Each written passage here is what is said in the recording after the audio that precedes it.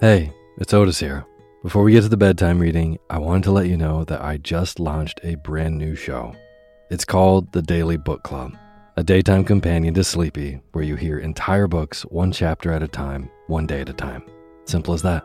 So if Sleepy is how you wind down your day, The Daily Book Club is a great way to start your day. There's new episodes daily. I read in a slightly peppier voice so that you can get really lost in these amazing stories that have stood the test of time. Or, just like Sleepy, you can sit back and relax and zone out to a good book. The first book we'll be reading is The Enchanted April by Elizabeth von Arnim. Story is, in the 1920s, 4 women unfulfilled with life take a chance and abscond to a dreamy medieval Italian castle. It's a story dripping with wisteria, the beauty of solitude, and an unlikely pursuit of joy in Portofino, Italy. I think that this is a perfect story for the season, and you can hear it now. Find the Daily Book Club on Spotify, Apple Podcasts, and everywhere else. This show has been a long time coming, and I'm so excited to bring you even more stories. So go subscribe to the Daily Book Club to hear what happens next. Thanks.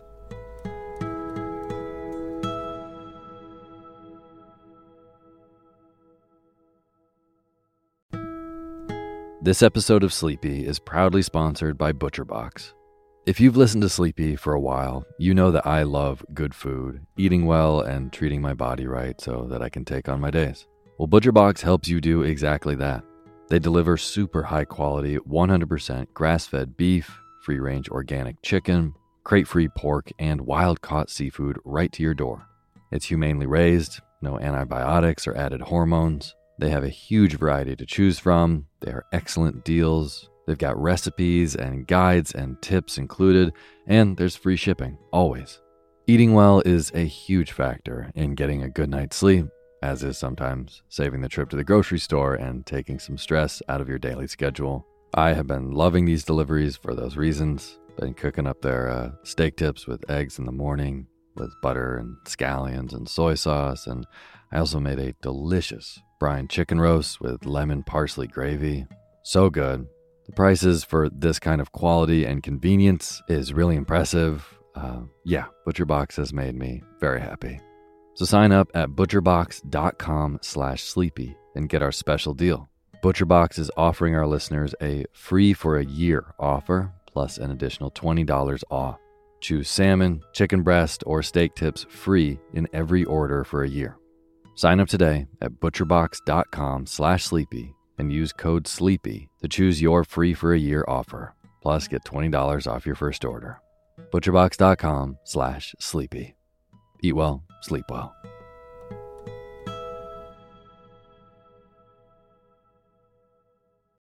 When you need mealtime inspiration, it's worth shopping Kroger, where you'll find over 30,000 mouth-watering choices that excite your inner foodie. And no matter what tasty choice you make, you'll enjoy our everyday low prices, plus extra ways to save, like digital coupons worth over $600 each week. You can also save up to $1 off per gallon at the pump with fuel points. More savings and more inspiring flavors make shopping Kroger worth it every time. Kroger, fresh for everyone. Fuel restrictions apply. Hey, my name's Otis Gray, and you're listening to Sleepy. A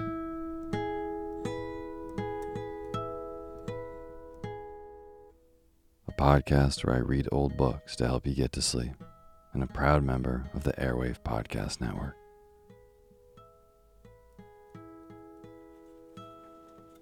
I've got an incredibly boring story for you tonight.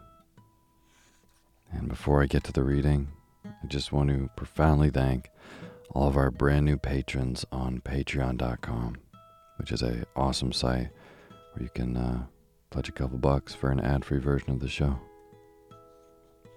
So, tonight's patrons: Manya Alviso, Luca Allen, Shay Dame, Sue Phillips, Robin Vaught, Just Maya, Linda Winter, and Christina Alexander. Thank you all so much for being a part of making this show. It really means a lot.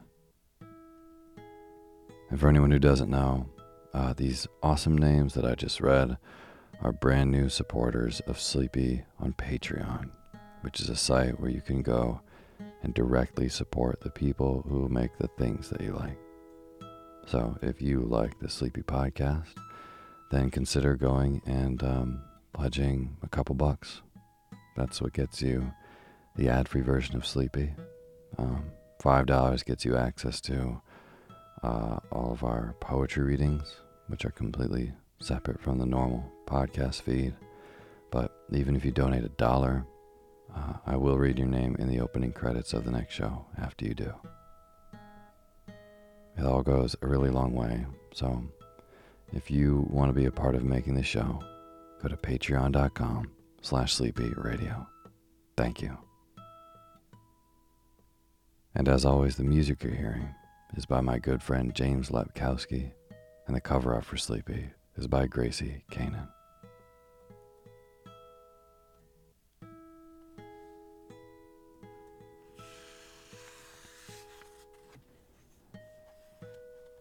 Well, tonight I have a story that was genuinely difficult to stay awake reading, because it is, in my humble opinion, as a modern person in 2023, a genuine mess of words. It's one of those books with the run-on sentences that last a long time, and for our purposes, that is exactly why I chose this book tonight. It's perfect, because it's rambling and nonsensical, and even after reading it for an hour, I still have genuinely no idea what's going on. So, kind of perfect, right? Well, I hope you can snooze very, very soundly to this story, The Golden Bowl by Henry James. No shade to Henry James. Sounds like a great guy. You're going to hear the first bit of this book told once, so you can fall deep asleep, and then it will repeat itself, so you can stay deep asleep. And now's the time for you to fluff up your pillow just how you like it. Feel yourself melt into your bed. Get real comfortable. Close your eyes. And let me read to you.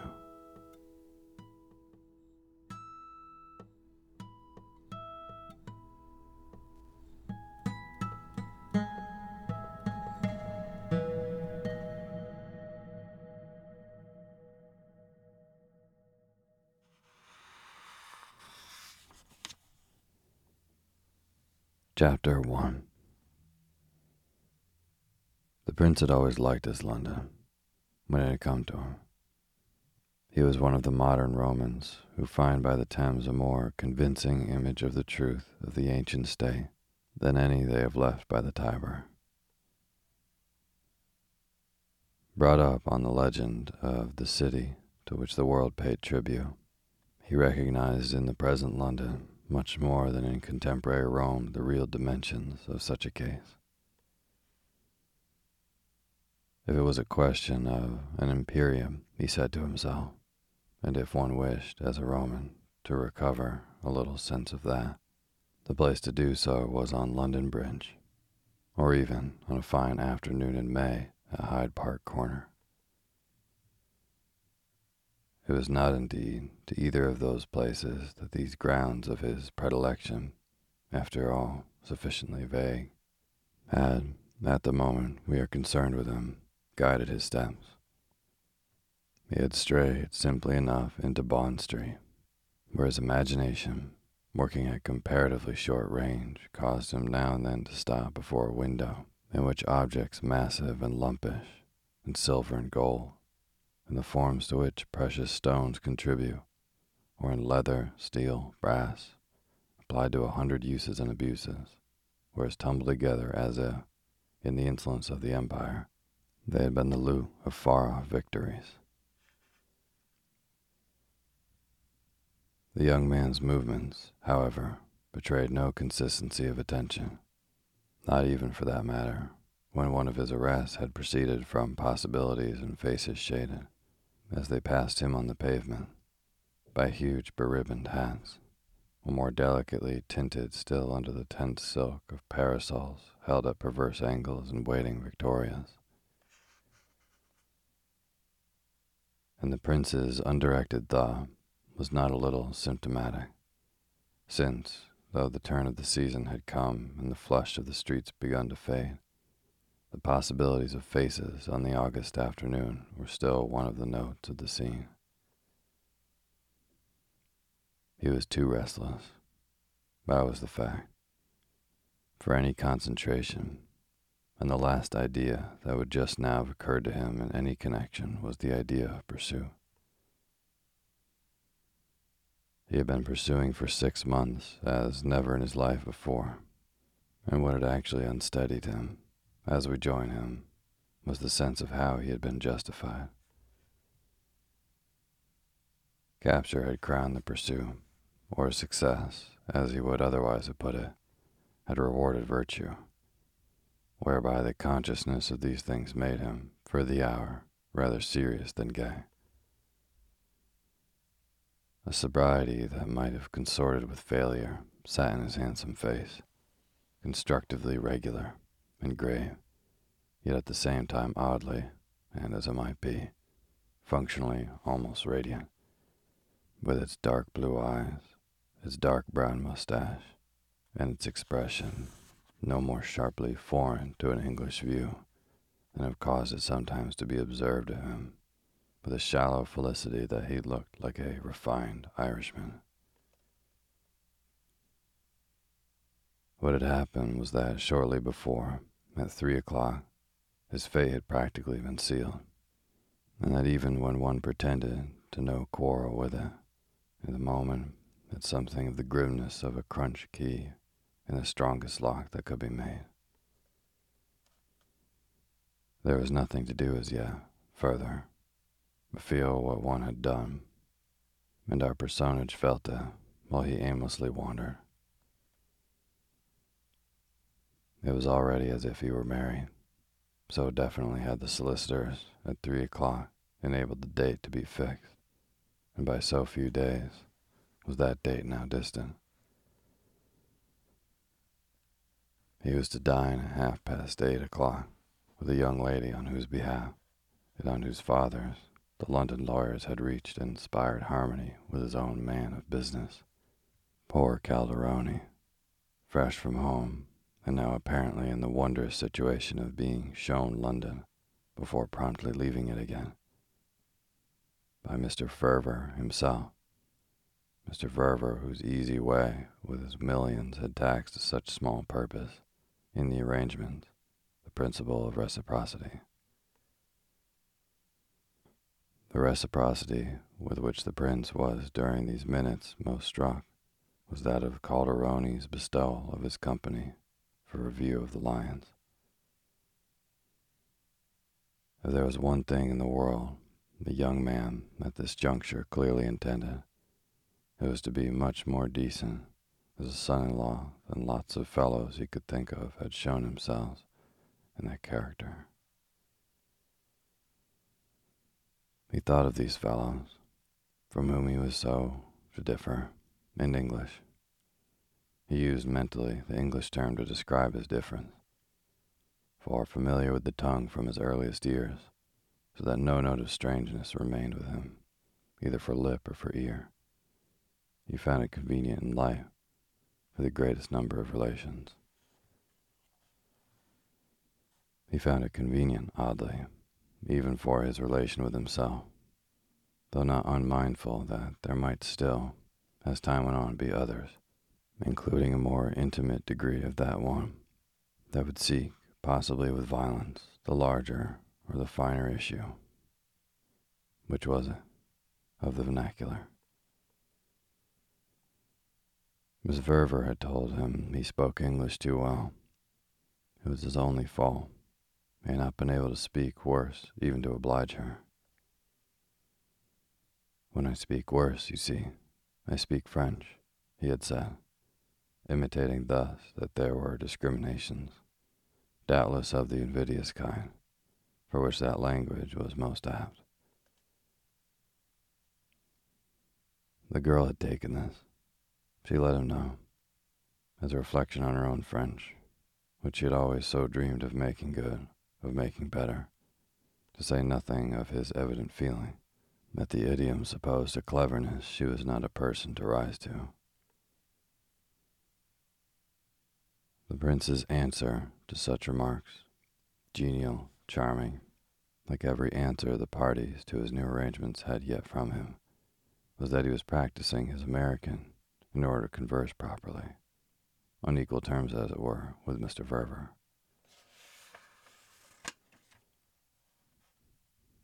His prospective father-in-law had a command of it, he said, that put him at a disadvantage in any discussion. Besides which he had made to the girl the observation that positively, of all his observations yet, had most finely touched her.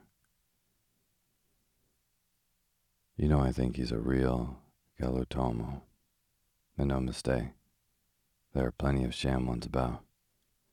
He seems to me simply the best man I've ever seen in my life. Well, my dear, why shouldn't he be? The girl had gaily inquired. It was this, precisely, that had set the prince to think. The things, or many of them, that had made Mr. Verver what he was seemed practically to bring a charge of waste against the other things that, with the other people known to the young man, had failed of such a result. Why, his form, he had returned, might have made one doubt. Father's form, she hadn't seen it. It strikes me he hasn't got any. He hasn't got mine. He hasn't even got yours. Thank you for even, the girl laughed it out. Oh, yours, my dear, is tremendous. But your father has his own. I've made that out, so don't doubt it. It's where it's brought him out, that's the point.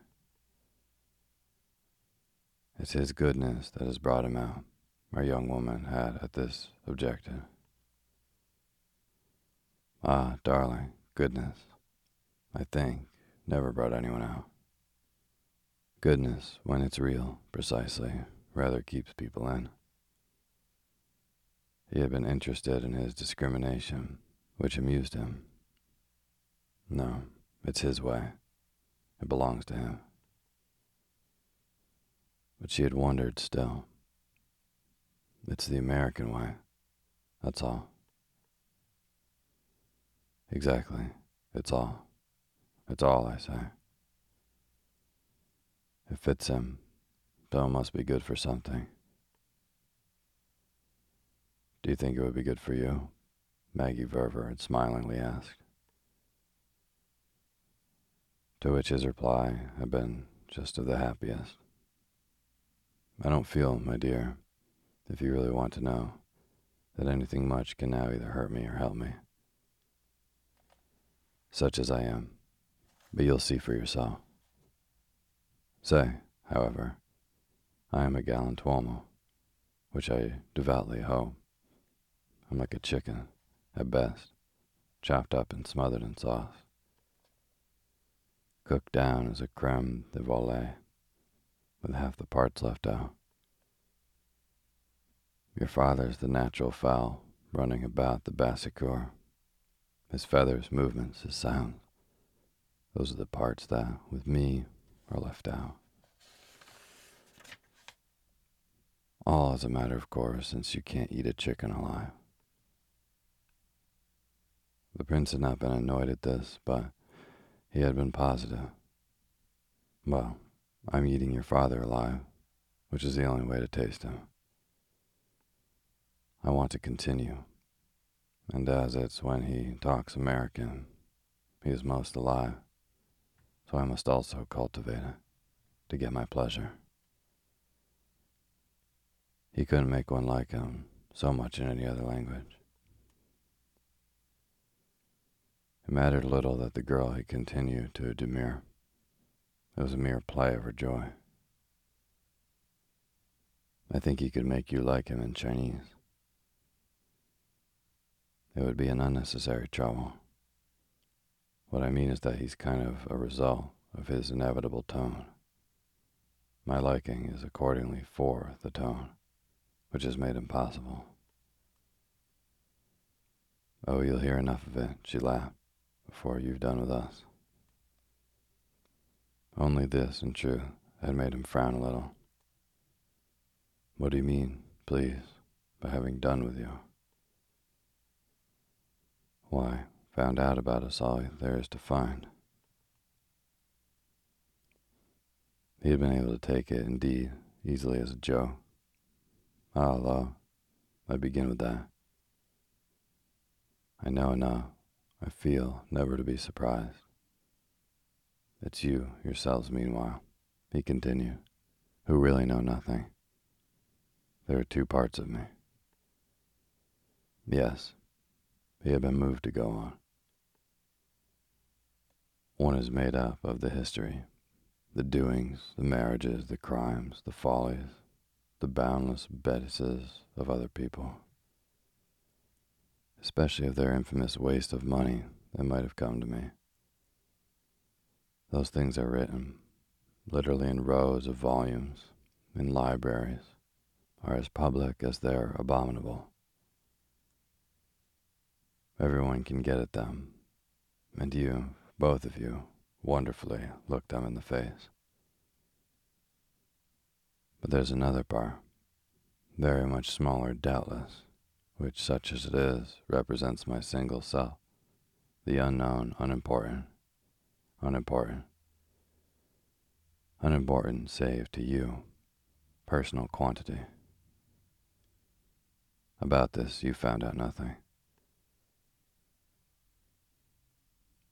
Luckily, my dear, the girl had bravely said, for what then would become, please, of the promised occupation of my future? The young man remembered even now how extraordinarily clear, he couldn't call it anything else, she had looked, in her prettiness, as she had said it. He also remembered what he had been moved to reply. The happiest reigns, we are taught, you know, are the reigns without any history. Oh, I'm not afraid of history. She had been sure of that. Call it the bad part, if you like. Yours certainly sticks out of you. What was it else? Maggie Verver had also said. As I supposed you must have seen. What you call your unknown quantity, your particular self. It was the generations behind you, the follies and the crimes, the plunder and the waste, the wicked Pope, the monster of all, whom so many of the volumes in your family library are all about. If you've read but 2 or 3 yet, I shall give myself up, but the more as soon as I have time to the rest. Where, therefore, she had put it to him again, without your archives, annals, infamies, would you have been? He recalled what, to this, he had gravely returned. I might have been in a somewhat better pecuniary situation, but his actual situation under the head in question positively so little mattered to them that, having by the time lived deep into the sense of his advantage, he had kept no impression of the girl's rejoinder. It had but sweetened the waters in which he now floated, tinted them as by the action of some essence poured from a gold-topped phial for making one's bath aromatic. No one before him, never, Not even the infamous Pope had so sat up to his neck in such a bath. It showed, for that matter, how little one of his race could escape, after all, from history. What was it but history, and of their kind very much, to have assurance of the enjoyment of more money than the palace builder himself could have dreamed of? This was the element that bore him up, into which Maggie scattered, on occasion, her exquisite coloring drops. They were of the color of what on earth? Of what but the extraordinary American good faith? They were of the color of her innocence, and yet at the same time of her imagination, with which their relation, his and these people's, was all suffused. What he had further said on the occasion of which we thus represent him as catching the echoes from his own thoughts while he loitered, what he had further said came back to him, for it had been the voice itself of his luck, the soothing sound that was always with him. You Americans are almost incredibly romantic. Of course we are. That's just what makes everything so nice for us. Everything, he wondered. Well, everything that's nice at all. The world, the beautiful world, or anything in it that is beautiful. I mean, we see so much. He had looked at her a moment, and he well knew how she had struck him in respect to the beautiful world as one of the beautiful, the most beautiful things. But what he had answered was, you see too much. That's what may sometimes make you difficulties. When you don't, at least, he amended with a further thought, see too little. But he had quite granted that he knew what she meant, and his warning, perhaps, was needless.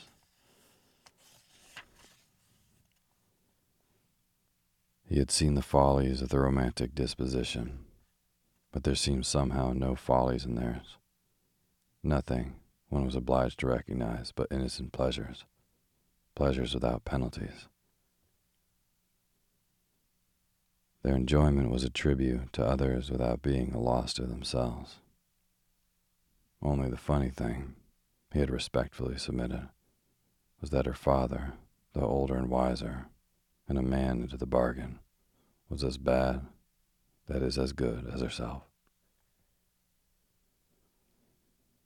Oh, he's better, the girl had freely declared. That is, he's worse.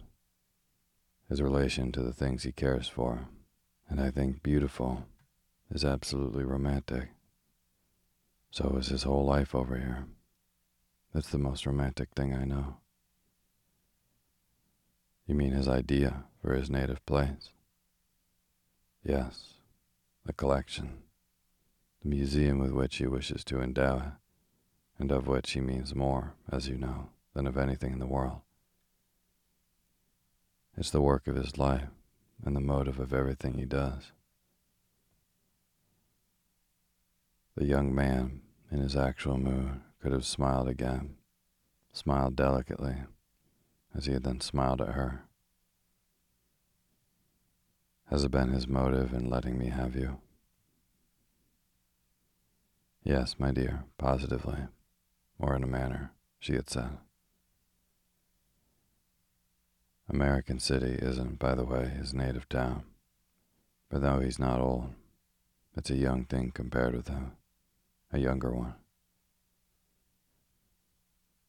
He started there. He has a feeling about it, and the place has grown, as he says, like the program of a charity performance. You're at any rate a part of his collection, she had explained. One of the things that can only be got over here. You're a rarity, an object of beauty, an object of price. You're not perhaps absolutely unique, but you're so curious and eminent that there are very few others like you. You belong to a class about which everything is known. You're what they call a Morceau de Musée. I see.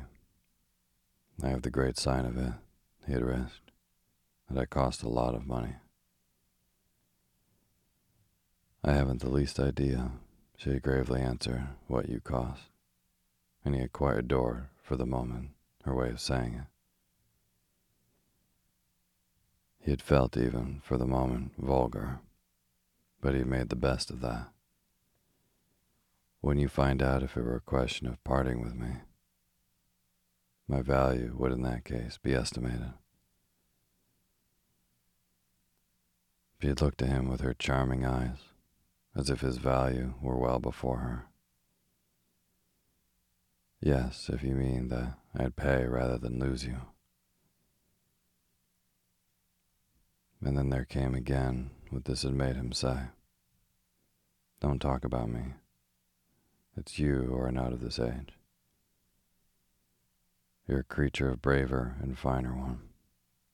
And the Cinquecento, at its most golden hour, wouldn't have been ashamed of you. It would of me, and if I didn't know some of the pieces your father had acquired, I should rather fear, for American City, the criticism of experts. Would at all events be your idea, he had then just ruefully asked, to send me there for safety? Well, we may have to come to it. I'll go anywhere you want. We must see first. It will be only if we have to come to it. There are things, she had gone on, that father puts away. The bigger and more cumbrous, of course, which he stores, is already stored in masses, here and in Paris, in Italy, in Spain, in warehouses, vaults, banks, safes, wonderful secret places. We've been like a pair of pirates, positively stage pirates, the sort who wink at each other and say, ha ha, when they come to where their treasure's buried. Ours is buried pretty well everywhere, except that we like to see what we travel with and have about us. These, the smaller pieces, are the things we take out and arrange as we can to make the hotels we stay at and the houses we hire a little less ugly. Of course, it's a danger, and we have to keep watch. But father loves a fine piece, loves, as he says, the good of it. And it's for the company of some of his things that he's willing to run his risks. And we've had extraordinary luck. Maggie had made that point. We've never lost anything yet, and the finest objects are often the smallest. Values, in lots of cases, you must know, have nothing to do with size. But there's nothing, however tiny, she had wound up, that we've missed. I like the class, he had laughed for this, in which you place me. I shall be one of the little pieces that you unpack at the hotels, or at the worst in the hired houses, like this wonderful one, and put out the family photographs in the new magazines. But it's something not to be so big that I have to be buried. Oh, she had returned. You shall not be buried, my dear, till you are dead. Unless indeed you call it burial to go to the American City. Before I pronounce, I should like to see my tomb. So he had, after his fashion, the last word in their interchange, save for the result of an observation that had risen to his lips at the beginning, which he had then checked, and which now came back to him. Good, bad, or indifferent, if there's one thing you believe about me.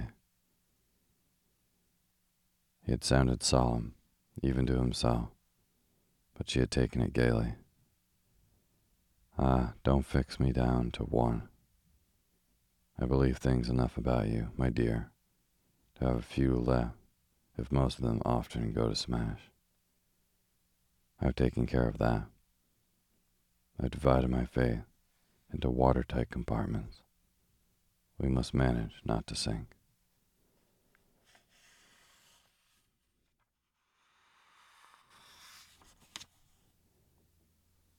Chapter 1.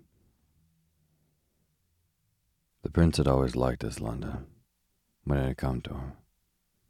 He was one of the modern Romans who find by the Thames a more convincing image of the truth of the ancient state than any they have left by the Tiber. Brought up on the legend of the city to which the world paid tribute, he recognized in the present London much more than in contemporary Rome the real dimensions of such a case.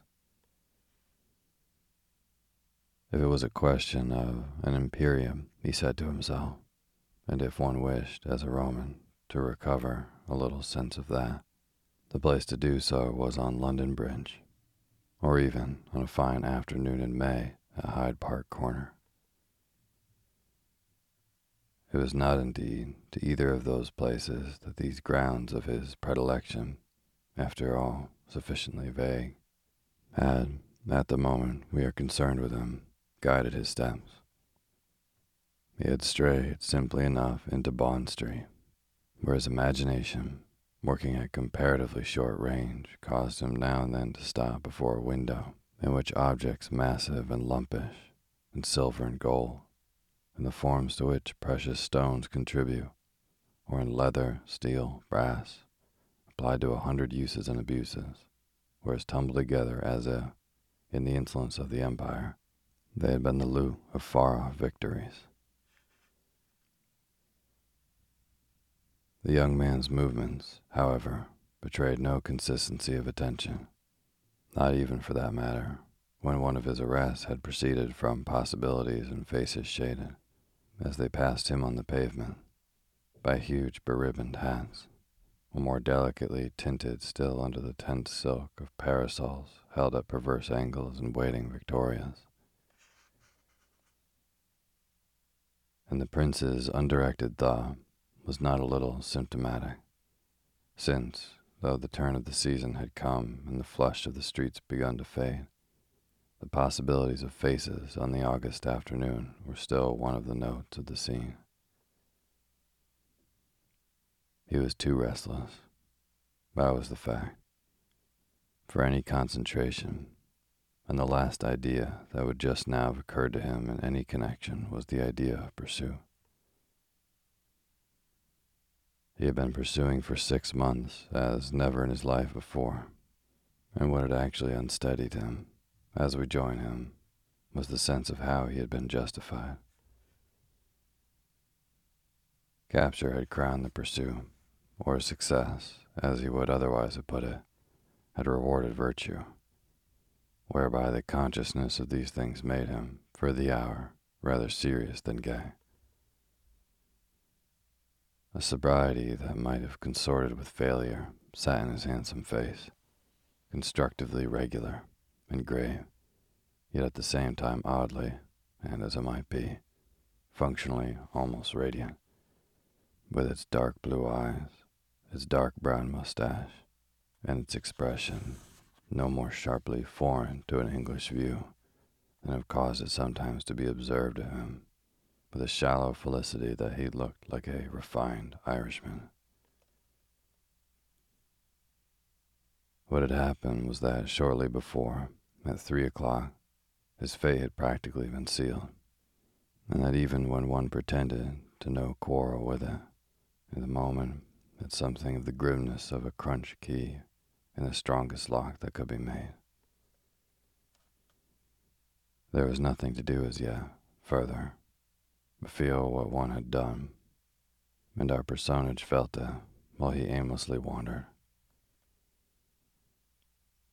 It was already as if he were married, so definitely had the solicitors at 3 o'clock enabled the date to be fixed, and by so few days was that date now distant. He was to dine at 8:30 o'clock with a young lady on whose behalf, and on whose father's, the London lawyers had reached an inspired harmony with his own man of business, Poor Calderoni, fresh from home, and now apparently in the wondrous situation of being shown London before promptly leaving it again. By Mr. Verver himself. Mr. Verver, whose easy way with his millions had taxed to such small purpose in the arrangement the principle of reciprocity. The reciprocity with which the prince was during these minutes most struck was that of Calderoni's bestowal of his company for a view of the lions. If there was one thing in the world the young man at this juncture clearly intended, it was to be much more decent as a son-in-law than lots of fellows he could think of had shown themselves in that character. He thought of these fellows, from whom he was so to differ, in English. He used mentally the English term to describe his difference, far familiar with the tongue from his earliest years, so that no note of strangeness remained with him, either for lip or for ear. He found it convenient in life for the greatest number of relations.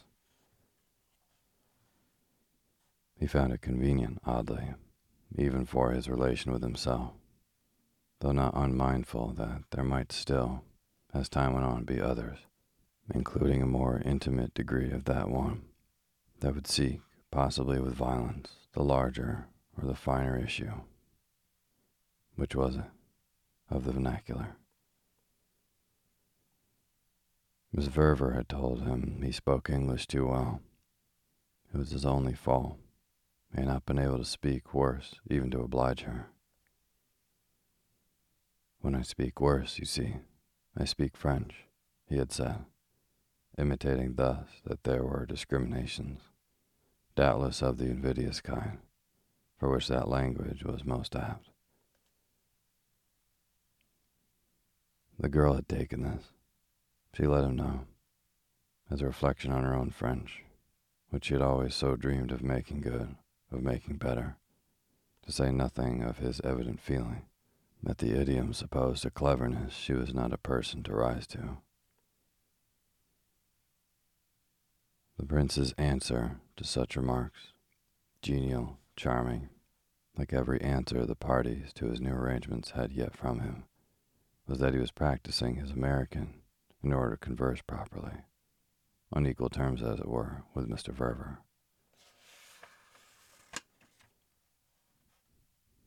His prospective father-in-law had a command of it, he said, that put him at a disadvantage in any discussion. Besides which he had made to the girl the observation that positively, of all his observations yet, had most finely touched her. You know, I think he's a real galantuomo, and no mistake. There are plenty of sham ones about. He seems to me simply the best man I've ever seen in my life. Well, my dear, why shouldn't he be? The girl had gaily inquired. It was this, precisely, that had set the prince to think. The things, or many of them, that had made Mr. Verver what he was seemed practically to bring a charge of waste against the other things that, with the other people known to the young man, had failed of such a result. Why, his form, he had returned, might have made one doubt. Father's form, she hadn't seen it. It strikes me he hasn't got any. He hasn't got mine. He hasn't even got yours. Thank you for even, the girl laughed it out. Oh, yours, my dear, is tremendous. But your father has his own. I've made that out. So don't doubt it. It's where it's brought him out. That's the point. It's his goodness that has brought him out, our young woman had at this objected. Ah, darling, goodness, I think, never brought anyone out. Goodness, when it's real, precisely, rather keeps people in. He had been interested in his discrimination, which amused him. No, it's his way. It belongs to him. But she had wondered still. It's the American way, that's all. Exactly, it's all. It's all, I say. It fits him, so it must be good for something. Do you think it would be good for you? Maggie Verver had smilingly asked. To which his reply had been just of the happiest. I don't feel, my dear, if you really want to know, that anything much can now either hurt me or help me. Such as I am, but you'll see for yourself. Say, however, I am a galantuomo, which I devoutly hope. I'm like a chicken, at best, chopped up and smothered in sauce. Cooked down as a creme de volaille, with half the parts left out. Your father's the natural fowl running about the Bassicure. His feathers, movements, his sounds. Those are the parts that, with me, are left out. All as a matter of course, since you can't eat a chicken alive. The prince had not been annoyed at this, but he had been positive. Well, I'm eating your father alive, which is the only way to taste him. I want to continue, and as it's when he talks American, he is most alive, so I must also cultivate it to get my pleasure. He couldn't make one like him so much in any other language. It mattered little that the girl had continued to demur. It was a mere play of her joy. I think he could make you like him in Chinese. It would be an unnecessary trouble. What I mean is that he's kind of a result of his inevitable tone. My liking is accordingly for the tone, which has made him possible. Oh, you'll hear enough of it, she laughed, before you've done with us. Only this, in truth, had made him frown a little. What do you mean, please, by having done with you? Why, found out about us all there is to find. He had been able to take it, indeed, easily as a joke. Ah, lo, I begin with that. I know enough, I feel, never to be surprised. It's you, yourselves, meanwhile, he continued, who really know nothing. There are two parts of me. Yes, he had been moved to go on. One is made up of the history, the doings, the marriages, the crimes, the follies, the boundless bettises of other people, especially of their infamous waste of money that might have come to me. Those things are written, literally in rows of volumes, in libraries, are as public as they're abominable. Everyone can get at them, and you, both of you, wonderfully look them in the face. But there's another part, very much smaller doubtless, which, such as it is, represents my single self, the unknown, unimportant save to you, personal quantity. About this you found out nothing.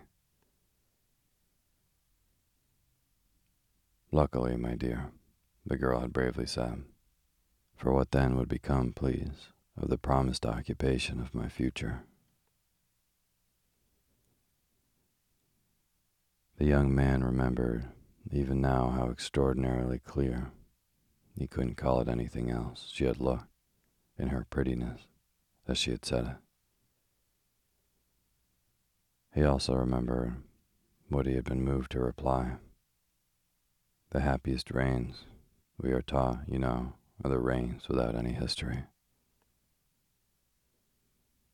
Oh, I'm not afraid of history. She had been sure of that. Call it the bad part, if you like. Yours certainly sticks out of you. What was it else? Maggie Verver had also said. As I supposed you must have seen. What you call your unknown quantity, your particular self. It was the generations behind you, the follies and the crimes, the plunder and the waste, the wicked Pope, the monster of all, whom so many of the volumes in your family library are all about.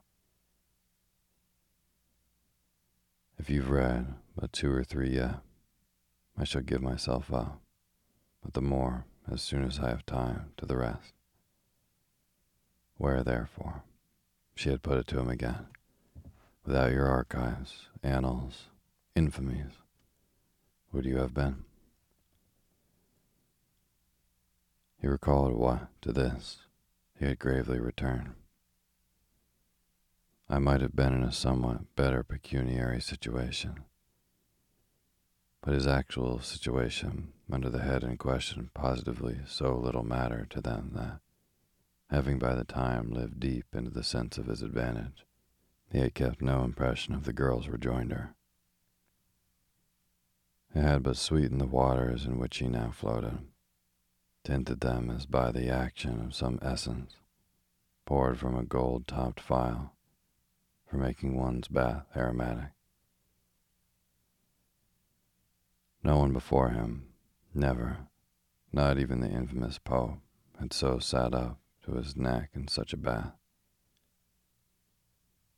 It showed, for that matter, how little one of his race could escape, after all, from history. What was it but history, and of their kind very much, to have assurance of the enjoyment of more money than the palace builder himself could have dreamed of?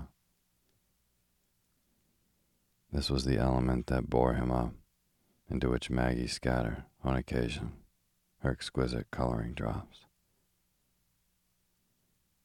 They were of the color of what on earth? Of what but the extraordinary American good faith? They were of the color of her innocence, and yet at the same time of her imagination, with which their relation, his and these people's, was all suffused. What he had further said on the occasion of which we thus represent him as catching the echoes from his own thoughts while he loitered, what he had further said came back to him, for it had been the voice itself of his luck, the soothing sound that was always with him. You Americans are almost incredibly romantic. Of course we are. That's just what makes everything so nice for us. Everything, he wondered. Well, everything that's nice at all. The world, the beautiful world, or anything in it that is beautiful. I mean, we see so much.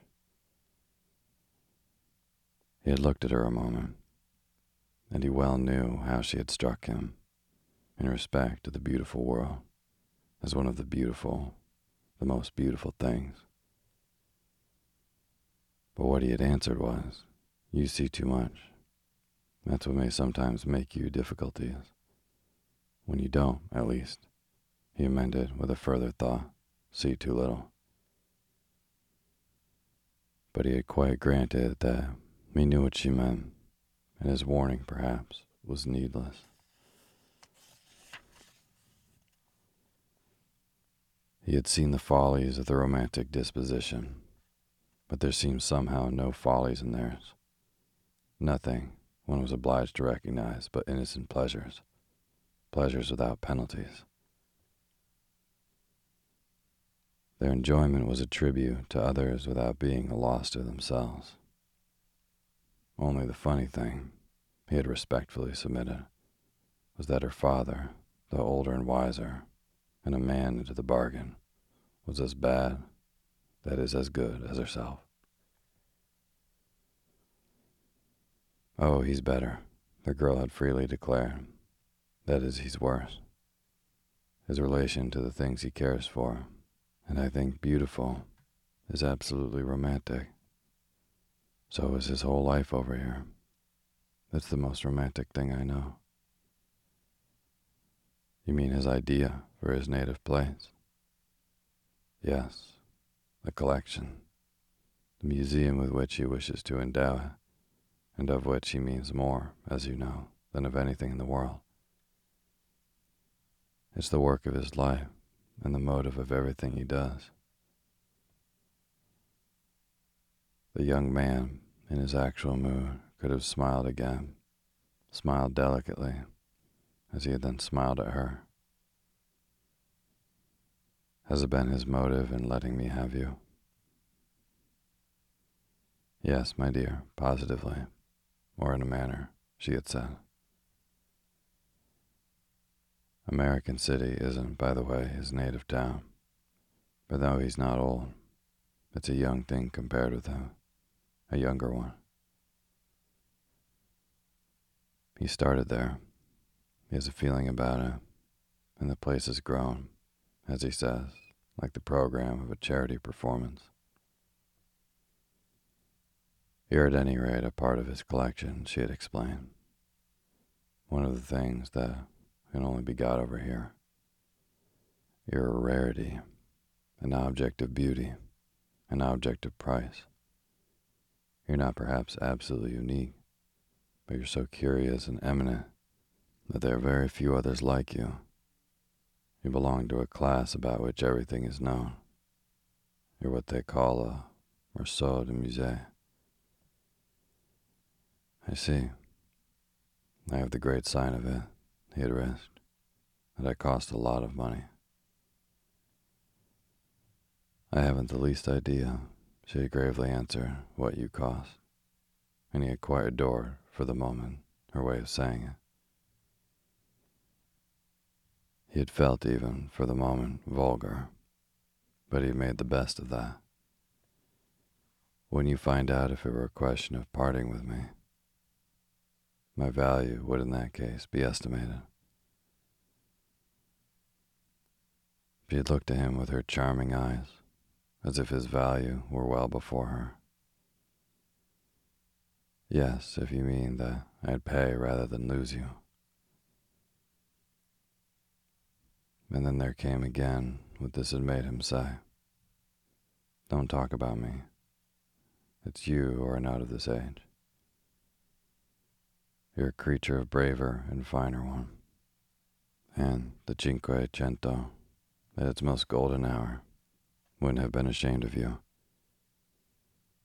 It would of me, and if I didn't know some of the pieces your father had acquired, I should rather fear, for American City, the criticism of experts. Would at all events be your idea, he had then just ruefully asked, to send me there for safety? Well, we may have to come to it.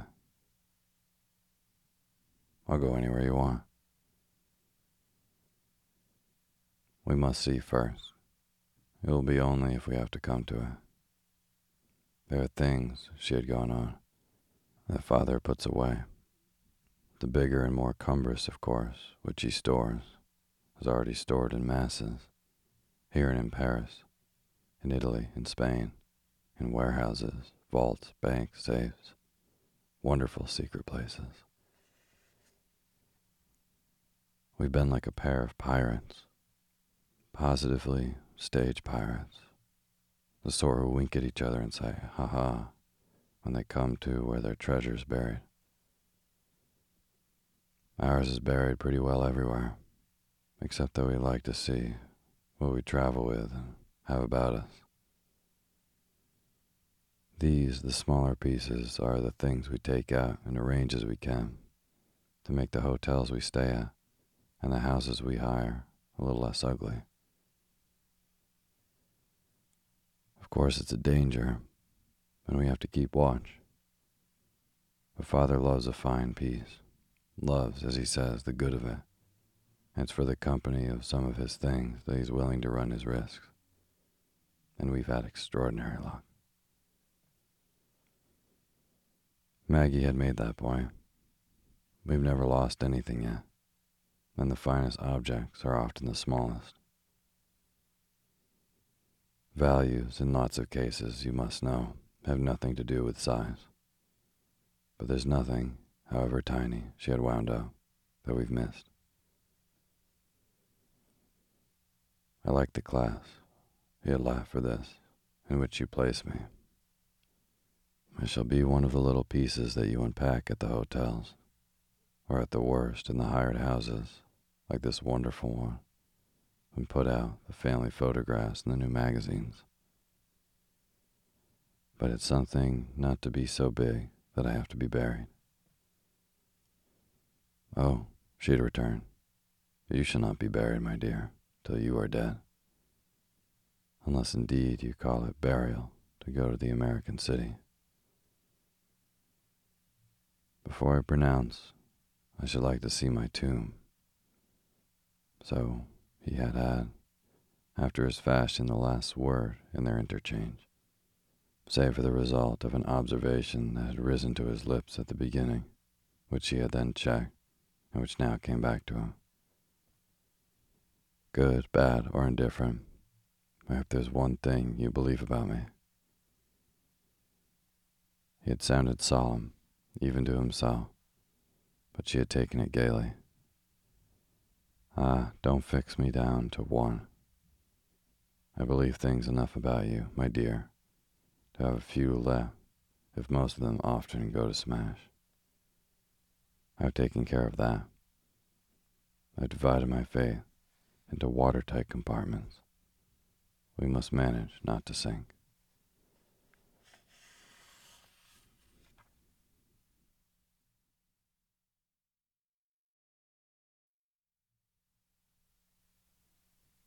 Thank you for listening to Sleepy.